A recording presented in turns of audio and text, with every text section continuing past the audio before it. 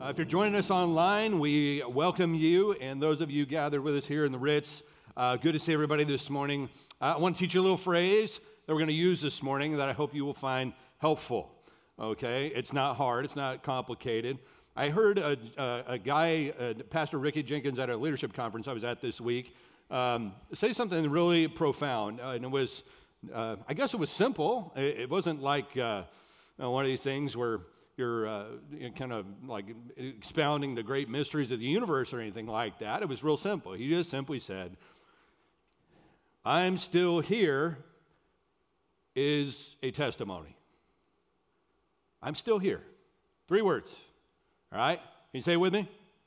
I'm still here. One more time. I'm still here. All right, we'll come back to it. Acts 14 is where we're going to be today. We're in a series called A World Less Traveled.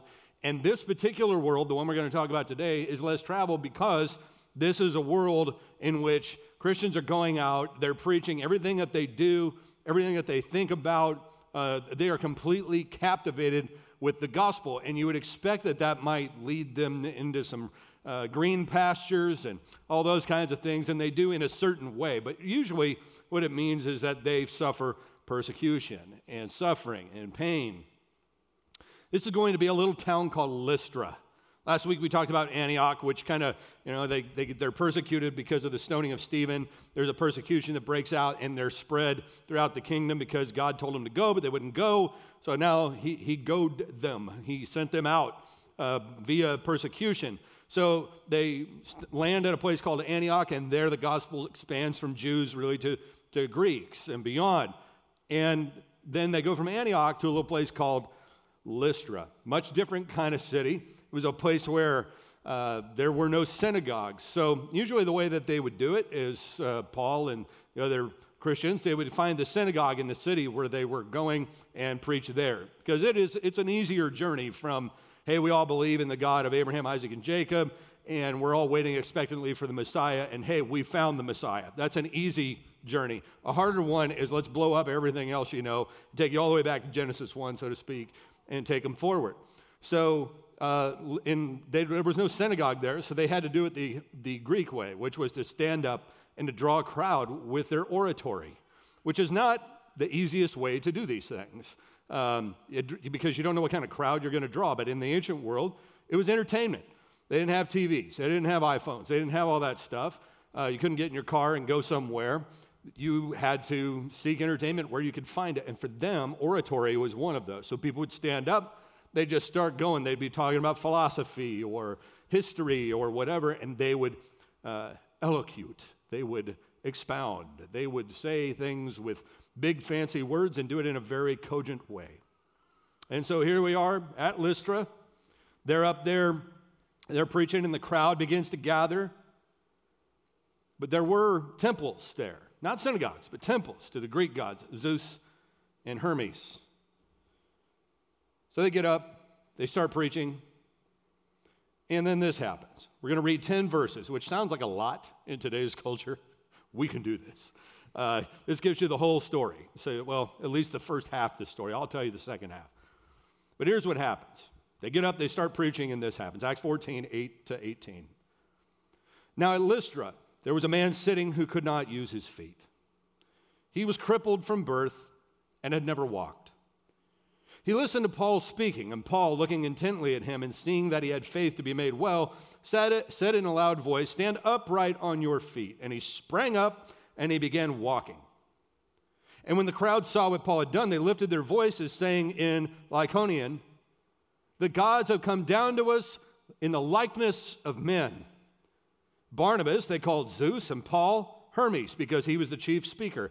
And the priest of Zeus, whose temple was at the entrance to the city, brought oxen and garlands to the gates and wanted to offer sacrifice with the crowds. But when the apostles Barnabas and Paul heard of it, they tore their garments. Okay, that's a sign of mourning.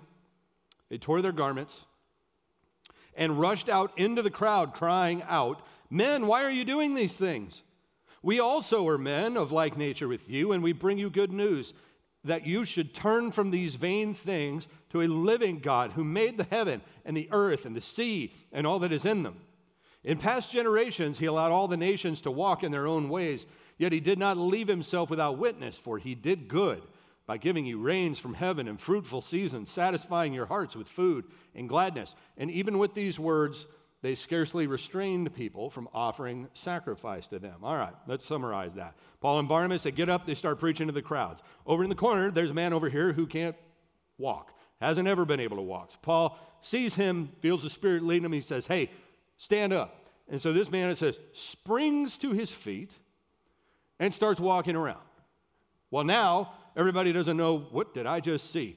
And so they go, we spend all of our time praying to Zeus and Hermes. Maybe this is them. I mean, after all, if these guys can make somebody who can't walk again, maybe they are like gods. So then the rush is on to offer sacrifices to those gods, Zeus and Hermes, who they think that's Paul and Barnabas. So the guy that runs the local Zeus temple down there goes and grabs a bunch of bulls. He grabs a bunch of garlands, it says, and they come to offer sacrifices like good worshipers would. Paul and Barnabas are absolutely ashamed of what started to happen unintentionally. They tear their garments in mourning and basically say, don't worship us. You got us mistaken for the real God, the God who gives you all this great stuff that you enjoy. You think that all this great stuff that you enjoy just seems to come from Zeus and Hermes. But no, that's God blessing you even though he doesn't have to. In your former life and in the past, he's always allowed everybody to just mess around in their foolishness. But he always gave you a sign. He would give you rain. He would give you fruitful seasons. He'd give you joy and gladness and all of these things that you enjoy as a way of testifying to his goodness. So you're making a mistake. Please don't do it. Now, at first, the crowd seems to be big fans of Paul, Barnabas. Things will head downhill from here for Paul and Barnabas. But before we move on, let's stop and get this point. That as Paul and Barnabas point to, God is not just our hero, and our heroes are not God. When Paul and Barnabas figure out what's going on, they are mortified. They tear their garments. They don't see what's happening at first. It says that the Lystrans are speaking their own little dialect. Paul and Barnabas are having a hard time hearing it. But they realize what's going on, and the people start worshiping Paul and Barnabas. That's easy for us to kind of look at them and say, well, that's stupid. How dare they? How dare they mistake ordinary people for God himself? I mean, who would do that? Let me ask you. I could probably ask you, have you ever bowed down and worshiped another human being? Most of us would probably say no. I hope. But really one of the questions becomes, who is it that actually has influence in your life? Who is it that when they say jump, you say how high? Who is it whose approval you need? Who is the one, whether it be a politician that you follow or a party that you follow, whether it be a news outlet, if they write it, if they said it, I believe it, that settles it. Is it a celebrity?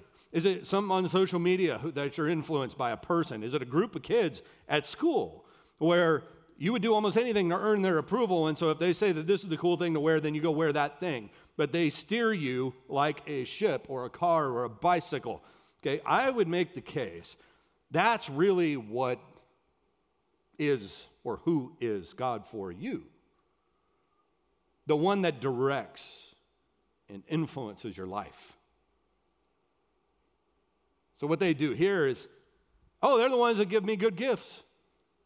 These must be the gods themselves. And when we get to that point where we're being influenced by people to an inappropriate extent, now we'll talk about holy emulation in a second, but that little propensity to let people and their approval and things that they say, or because we resonate, something inside of us resonates, or there's something inside of us that's in pain or hurting that we need satiated, and they offer it to us so they can control us by what they say, what they do, the opportunities they offer, their encouragement, come this way, come this way, come this way.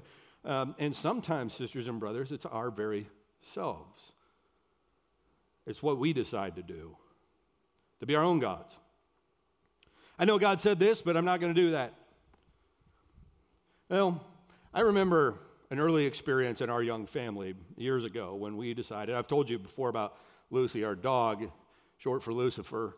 She was a horrible animal, but we're really not good pet people in general. We knew we were not good pet people because we're never there. We're never home. We're rarely home. And if in our kids when they were younger, we're not capable of taking care of an animal. And as usual, those of you who are parents know the way it goes is, oh yeah, Mom, Dad, I'll take care of it. I'll take care of it. And they never touch the thing again. Once it enters your house, you'll be taking care of it, picking up every one and two that thing drops off.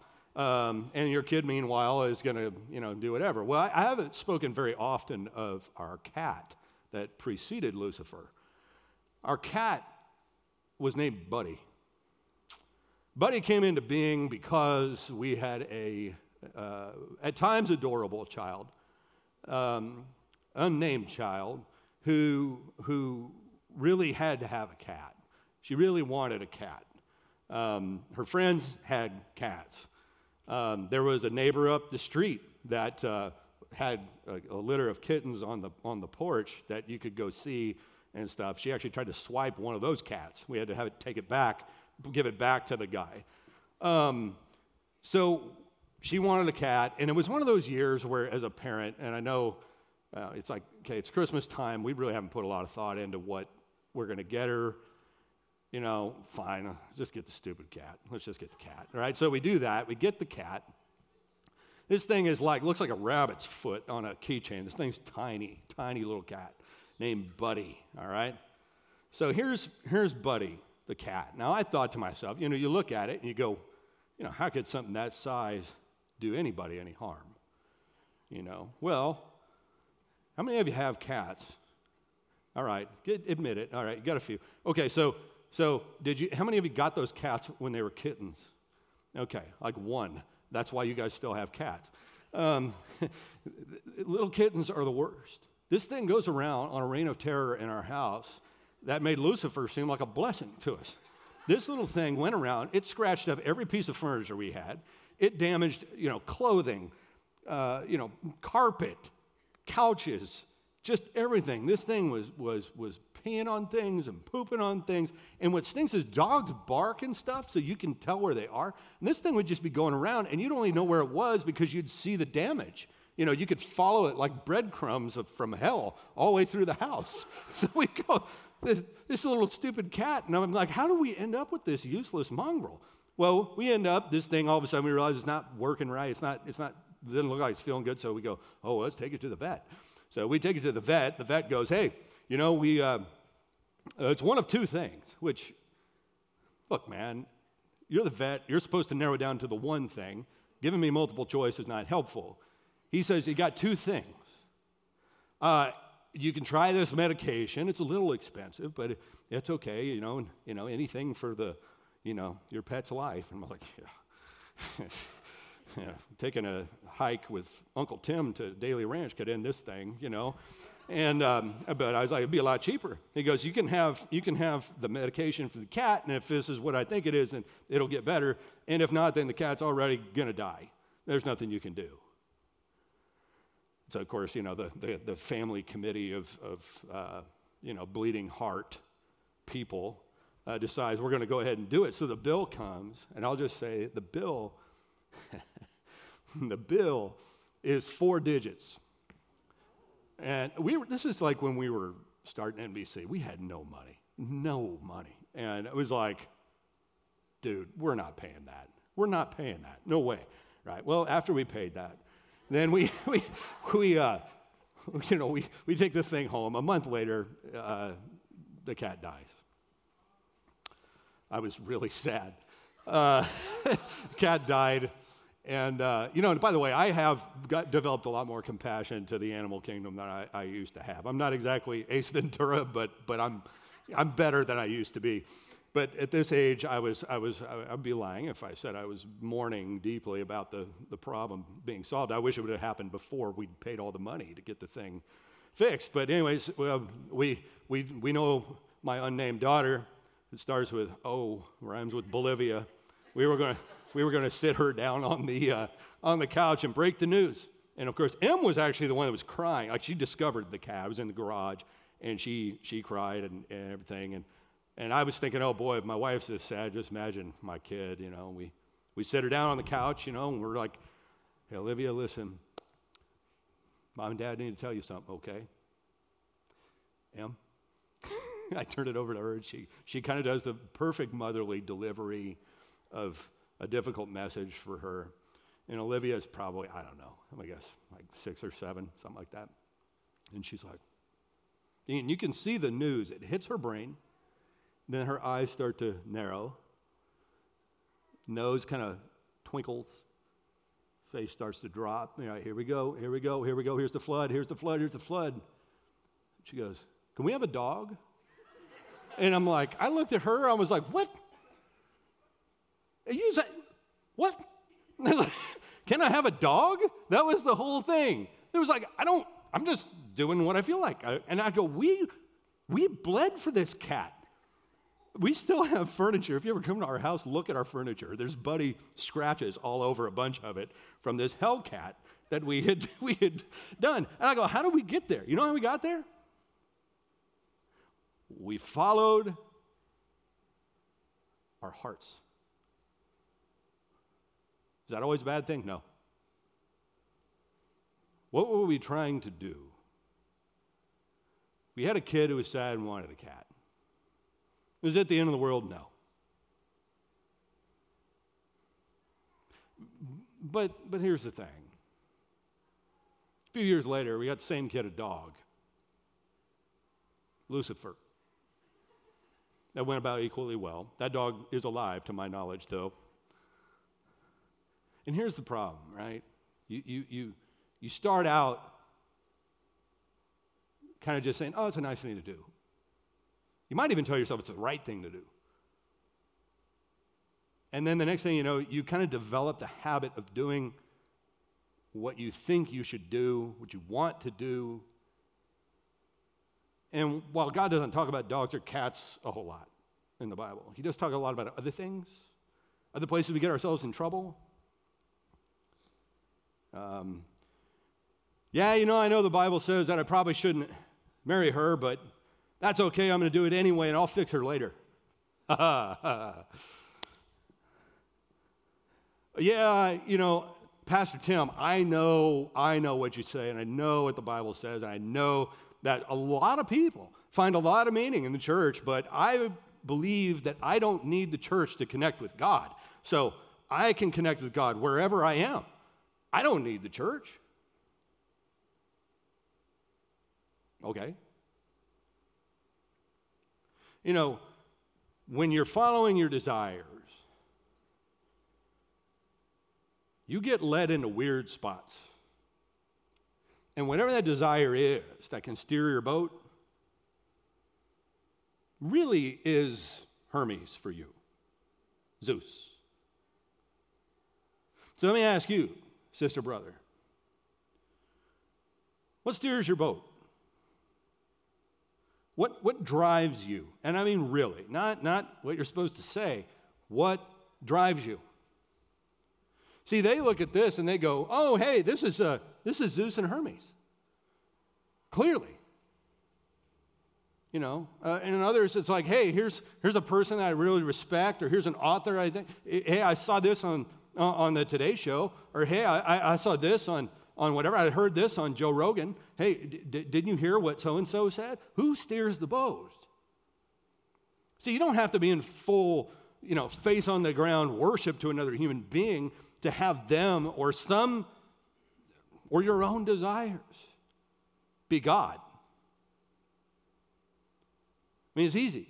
And you don't even realize it because, again, it's like it's incremental. It goes from place to place to place to place. It doesn't start off like, okay, I want to, you know what, I'm going to abandon my faith and go do whatever. I'm not going to be faithful today. And then it's tomorrow, and then it's next week, and then it's the week after, and the next thing you know, like the shore is way over there. So what he does here, what they do is right. They go, you're making a huge mistake here. You guys are missing that this goodness that you experience, that you think we just brought about. No. That comes from a God who works miracles. Let me tell you about him. He's the same one that has let you guys wander around in foolishness and wickedness for a long time. But not anymore. But he pointed to his goodness. It wasn't that he was silent. He says, all this goodness that you guys experience. He goes, that's God. That's him showing you how good he is. These seasons of fruitfulness, he says, the joy and the gladness that you have. These are God showing you his goodness. And so sometimes what ends up happening is we, like people of old, we begin to worship the creation rather than the Creator. We mistake the blessings of God for the blessor. Or we carve that off to the side, and the blessor kind of gets left behind. And this time of year particularly, I mean, here in California, I mean, summer's close, but October, I mean, we find a way to make a party out of almost anything in October. I mean, you can grab a bale of hay and throw it in a parking lot anywhere and get people to show up. We are partying our guts out right now. I mean, yesterday we had a good time here at the Grand. We had Star Wars all day long.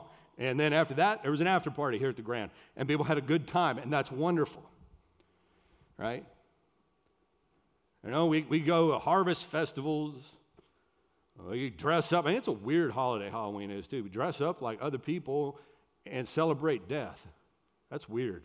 But I digress. That's what we do in October. We throw festivals and have parties and do things. We go to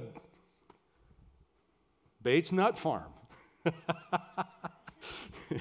Bates Nut Farm. Almost said it. Almost said it the first service, too. Yeah, it's all right. Old Spivey shot 2 for 2 today. Thank you, Lord. And we go and we celebrate, right? And there's nothing wrong with that. The problem is, you got people in this time of year that they go ahead, they get their back-to-school booster shot of spirituality, and then they bookmark their faith there, and they come back to it on Christmas Eve. And they spend October and November riding on hay rides and dressing up like Morticia and going door to door with their kids doing stuff, doing things under the guise even sometimes of how important it is to spend time with our families. Ah, yes, our families, yes. Yes, the very blessings that God gave us that we mistake as being where it's at. It's not where it's at. Where it's at is with the one who gave you the blessings. That's where it's at. And that's what Paul is trying to say to them. He goes, look, all this stuff that you guys have, including what you just saw, the miracle that was just done, the gladness and the joy, the seasons of fruitfulness that you have, he said, that testifies to God. Don't thank us for the miracle. That's God.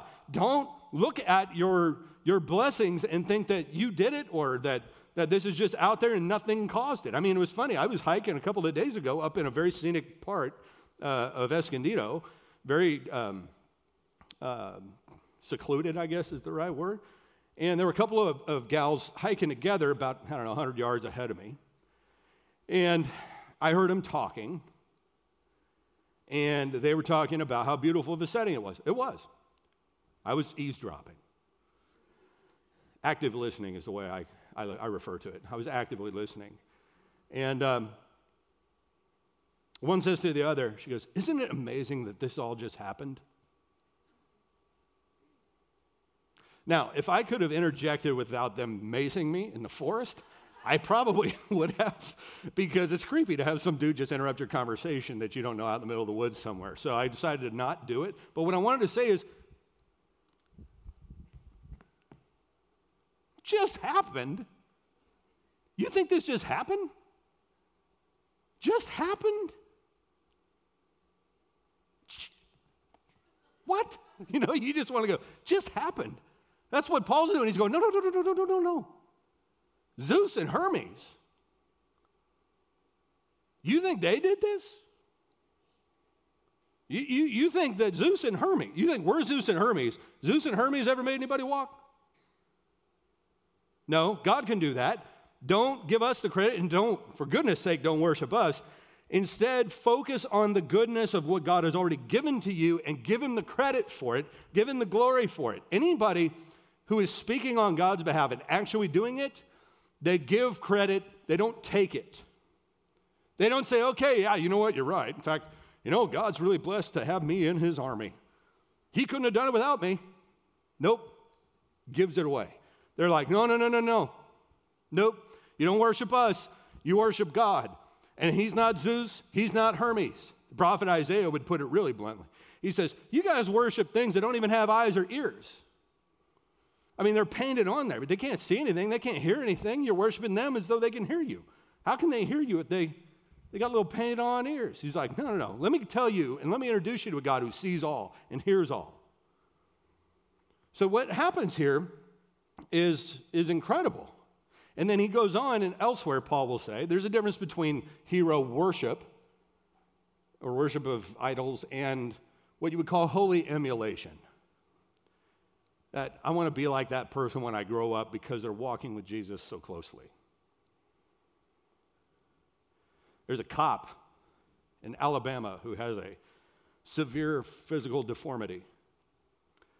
He looks exactly like Dwayne "The Rock" Johnson.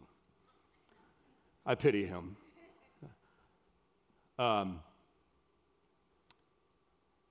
That's him on the left. Pretty good, huh? So he shows up.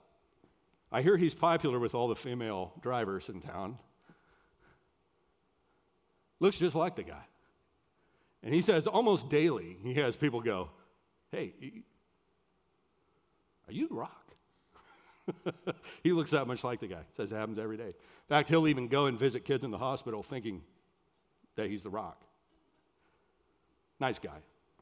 By the way, they've met. The videos are pretty funny when you see them together. It's creepy. One is The Rock, and the other looks like The Rock. You got to understand the difference between the is and the looks like.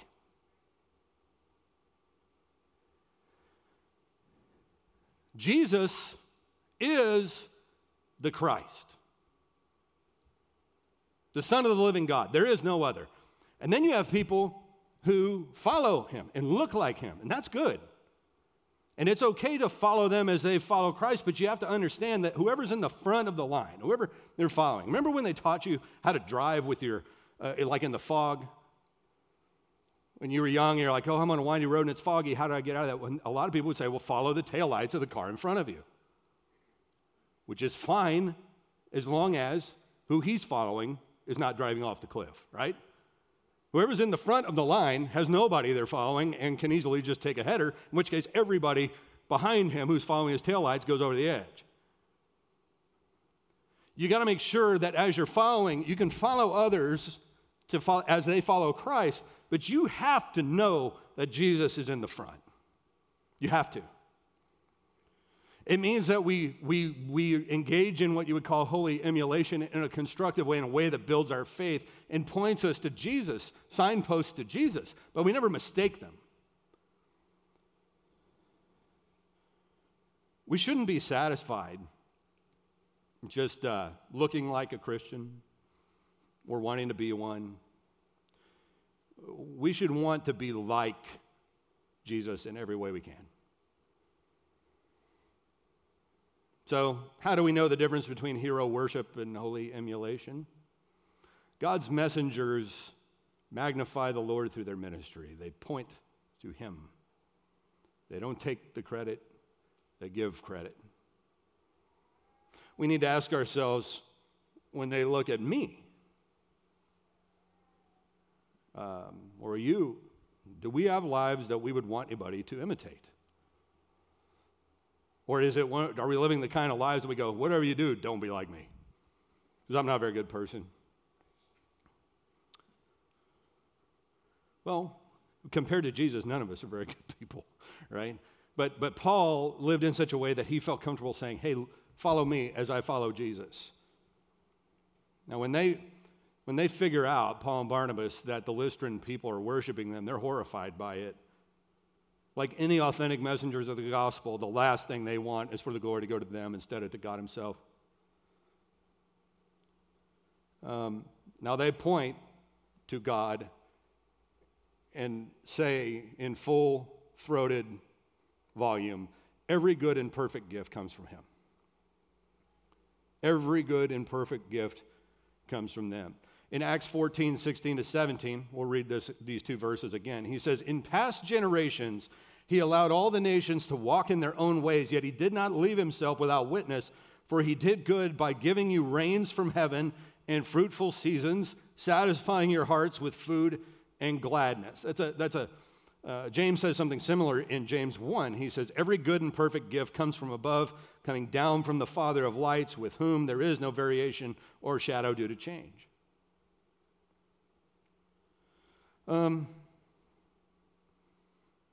I said it went downhill. It does indeed.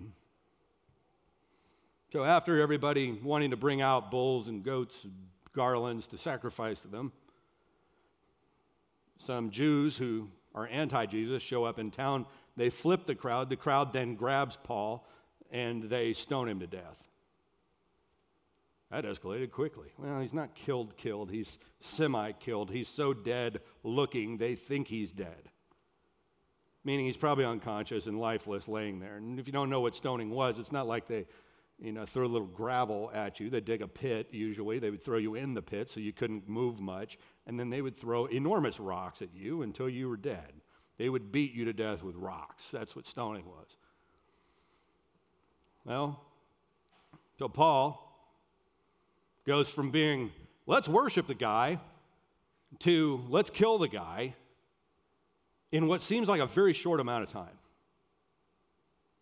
And they drag him out beyond the city limits, and they leave his body out there for the vultures to eat. There he lies. Oh, there's your missionary now. Look at him. You know what happens next? The believers go out. They surround Paul. And they pray for Paul. And he gets up.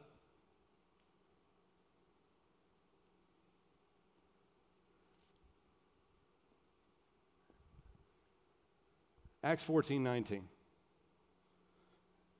The Jews came from Antioch and Iconium, and having persuaded the crowds, they stoned Paul and dragged him out of the city, supposing he was dead. See, the faithful are always going to walk through the fire. See, when Jesus says, we are not greater than our master. If they persecuted me, they'll persecute you also.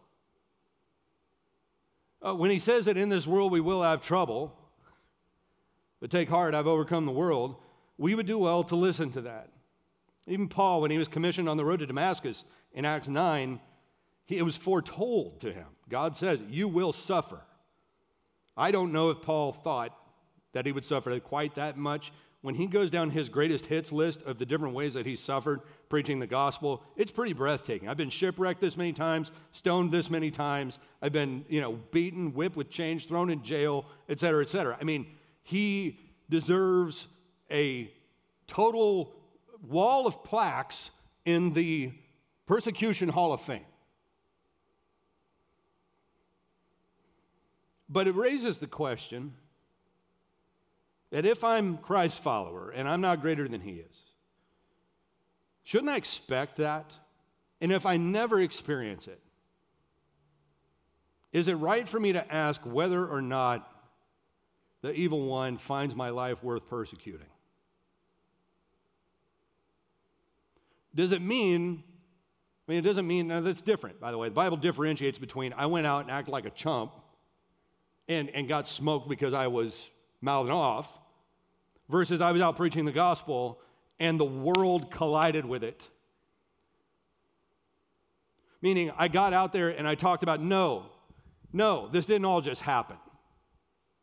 No, you're not your own. You were bought with a price, therefore glorify God with your body. No, there's not a lot of ways to heaven, and Jesus is just one of many, many roads.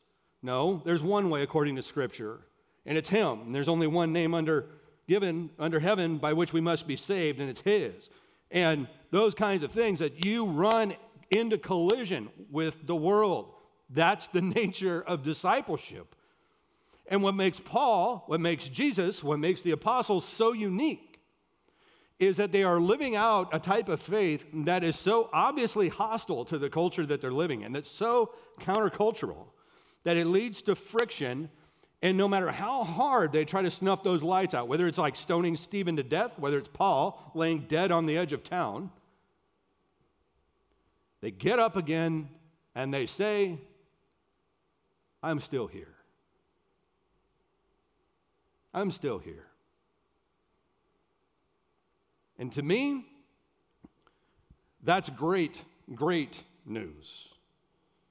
In an age in which even Christians predict seasons of ongoing prosperity, the relative absence of suffering who follow Christ, it closes, who promise prosperity at every turn without the presence of the cross, which has stood as the symbol of Christianity for centuries for a reason.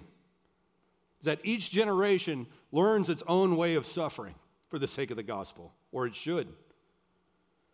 It is our way of life. The Apostle Peter put it this way, 1 Peter 2, 19 to 21. He says, "For this is a gracious thing, when mindful of God, one endures sorrows while suffering unjustly. For what credit is it if, when you sin and are beaten for it, you endure?" It's kind of what I just said. If you go out and you suffer for doing something stupid, that's whoop-de-doo. He says, "But if when you do good and suffer for it, you endure, this is a gracious thing in the sight of God.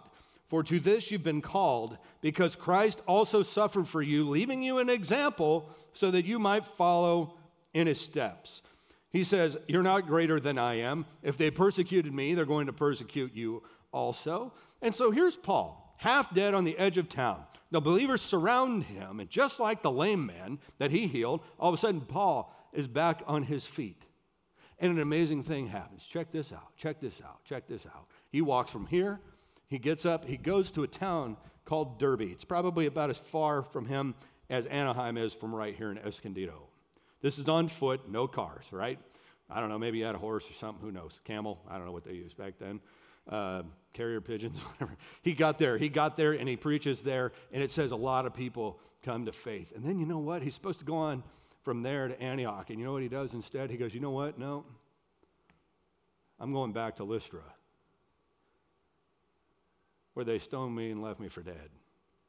And it says he does it because, it says in Acts 14:22, he goes there and he preaches, strengthening the souls of the disciples, encouraging them to continue in the faith, and saying that through many tribulations we must enter the kingdom of God. He goes back to where they stoned him and left him for dead to encourage the believers who are there. He walks back. Now, where he's heading, picture that as like Hollywood, distance-wise, and in the same direction. So like say, we're in Escondido. Here we go. He goes, that's Lystra. We're Lystra. Takes off. He goes to Derbe. That's Anaheim. On foot. Then he goes, you know what? They're not strong enough. I need to go back and encourage them. So he turns around, not heading toward Hollywood, turns around, goes backward to Escondido, essentially, on foot, to encourage them and to say, not cheer up, buckaroo, but to reiterate the fact that it is through many tribulations that we must enter the kingdom of God. It's as though he knows they're not tough enough, that they might quit. As Ricky Jenkins said, I'm still here is a testimony. I'm still here. Paul goes back to Lystra, having just preached the gospel, and says, I'm still here. There at Lystra, there'd be a young convert. His name was Timothy. He'd become Paul's young wingman, his son in the faith. And Paul would write him an I'm still here letter, actually two of them, saying that even as he struggled through the ups and the downs of ministry, to stick with it, don't stop fighting, for God has not given us a spirit of fear, but of power and love and self-discipline. And he would say, the Holy Spirit is stronger than the tribulations that you have to endure to enter the kingdom of God. But make no mistake, the path of the kingdom goes through there. We've been through a heck of a year or two here. Personal lives, church, I don't know if and when it's ever going to end, frankly. But we cannot give or receive too much encouragement. Let me say that again. You cannot give too much encouragement. I often will have people come up after services sometimes and say, I don't want you to get a big head, but, as though I could overdose on encouragement. No, I've tried it. I'll take all of it I can get, and I bet you could too.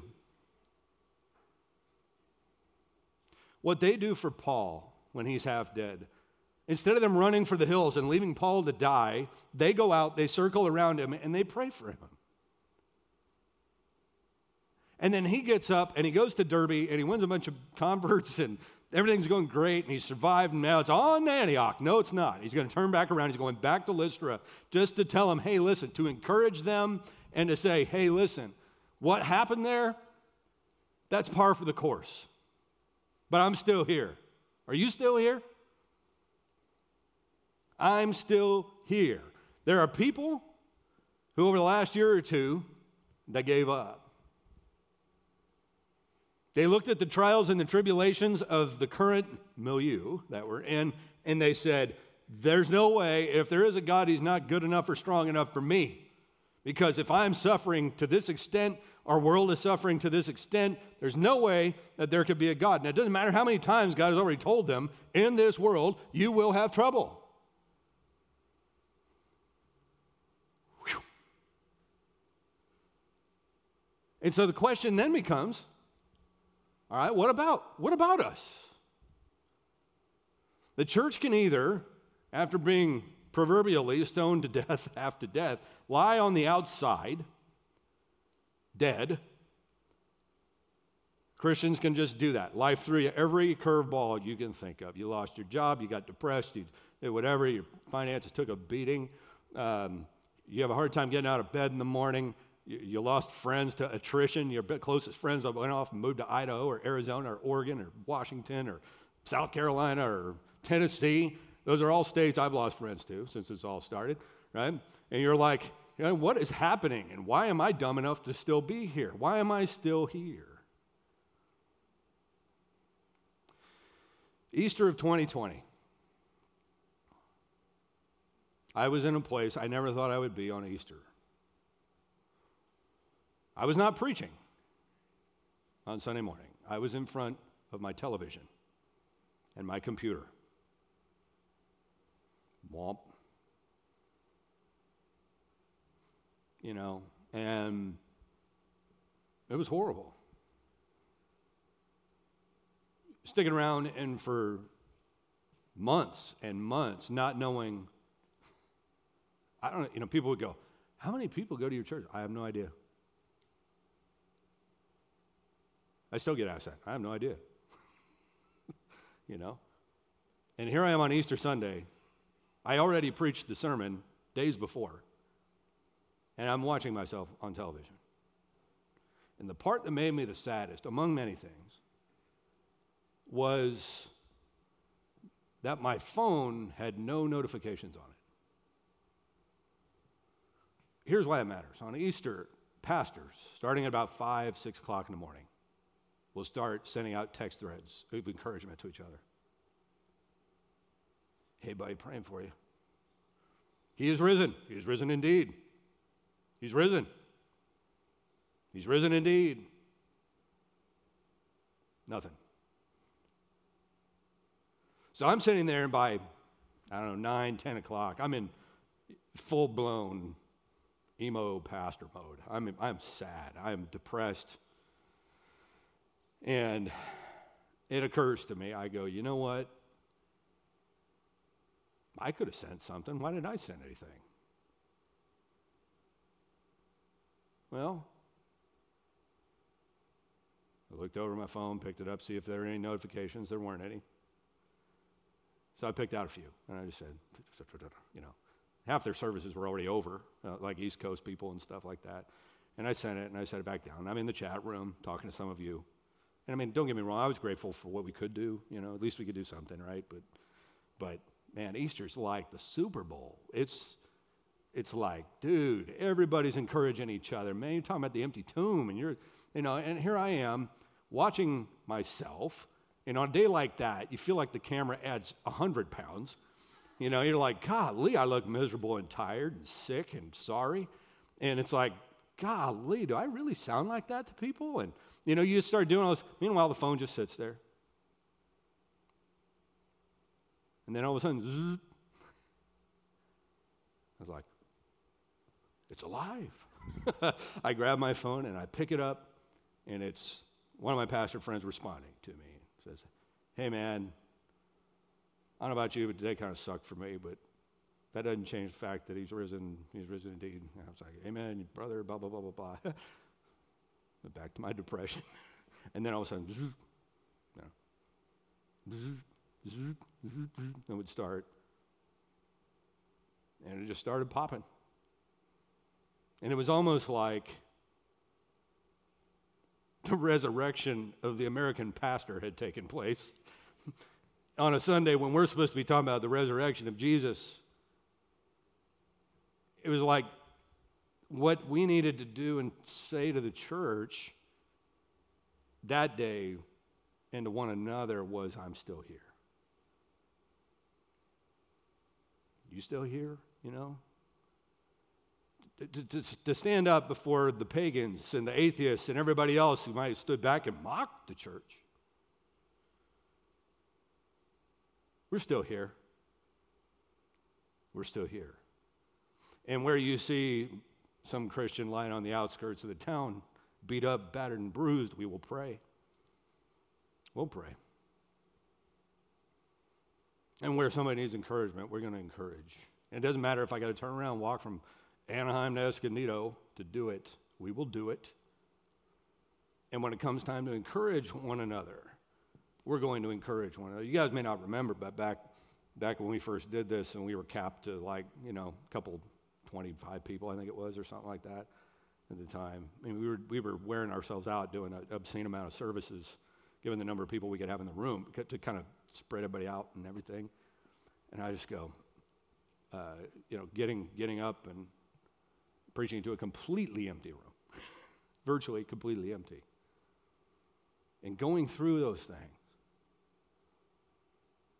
You go, why would it have been different? Could it have been different? Sure, it could have been different. But I also go, you know what? The God who has remained there for me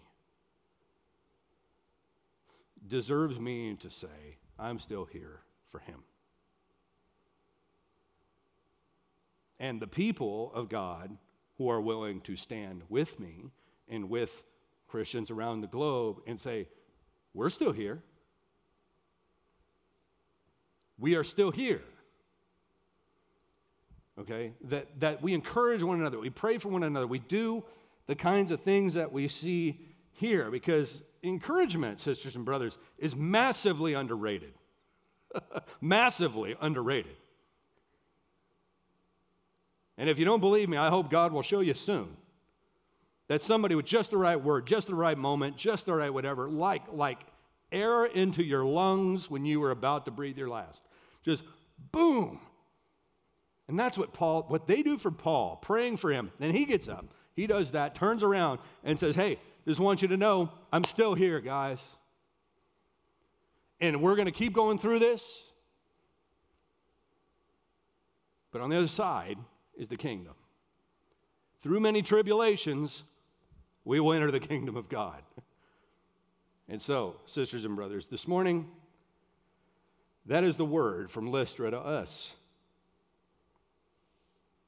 And so this morning, as we take communion now, we're going to take communion, the bread and the cup. I want you to think about yourself briefly. Think about how, and if you missed getting the elements when you walked in, go ahead and put your hand in the air. We'll bring it to you, okay? You got a little pocket back right. Okay, so we're going to think about ourselves, okay? What you may need, and then we're going to move on. And we're going to let this be our "we're still here" meal today. All right? I'm sorry for the tribulations you may have been through over the last year or two. It's out of my hands. But if we're willing, we can trust the God who saw them through these things, and we can do what they did. Holy emulation. So to those of you who are in need, who are brokenhearted, hurt, wounded, we're going to let this meal be our "I'm still here" meal. We are still here, and we're going to pray for one another.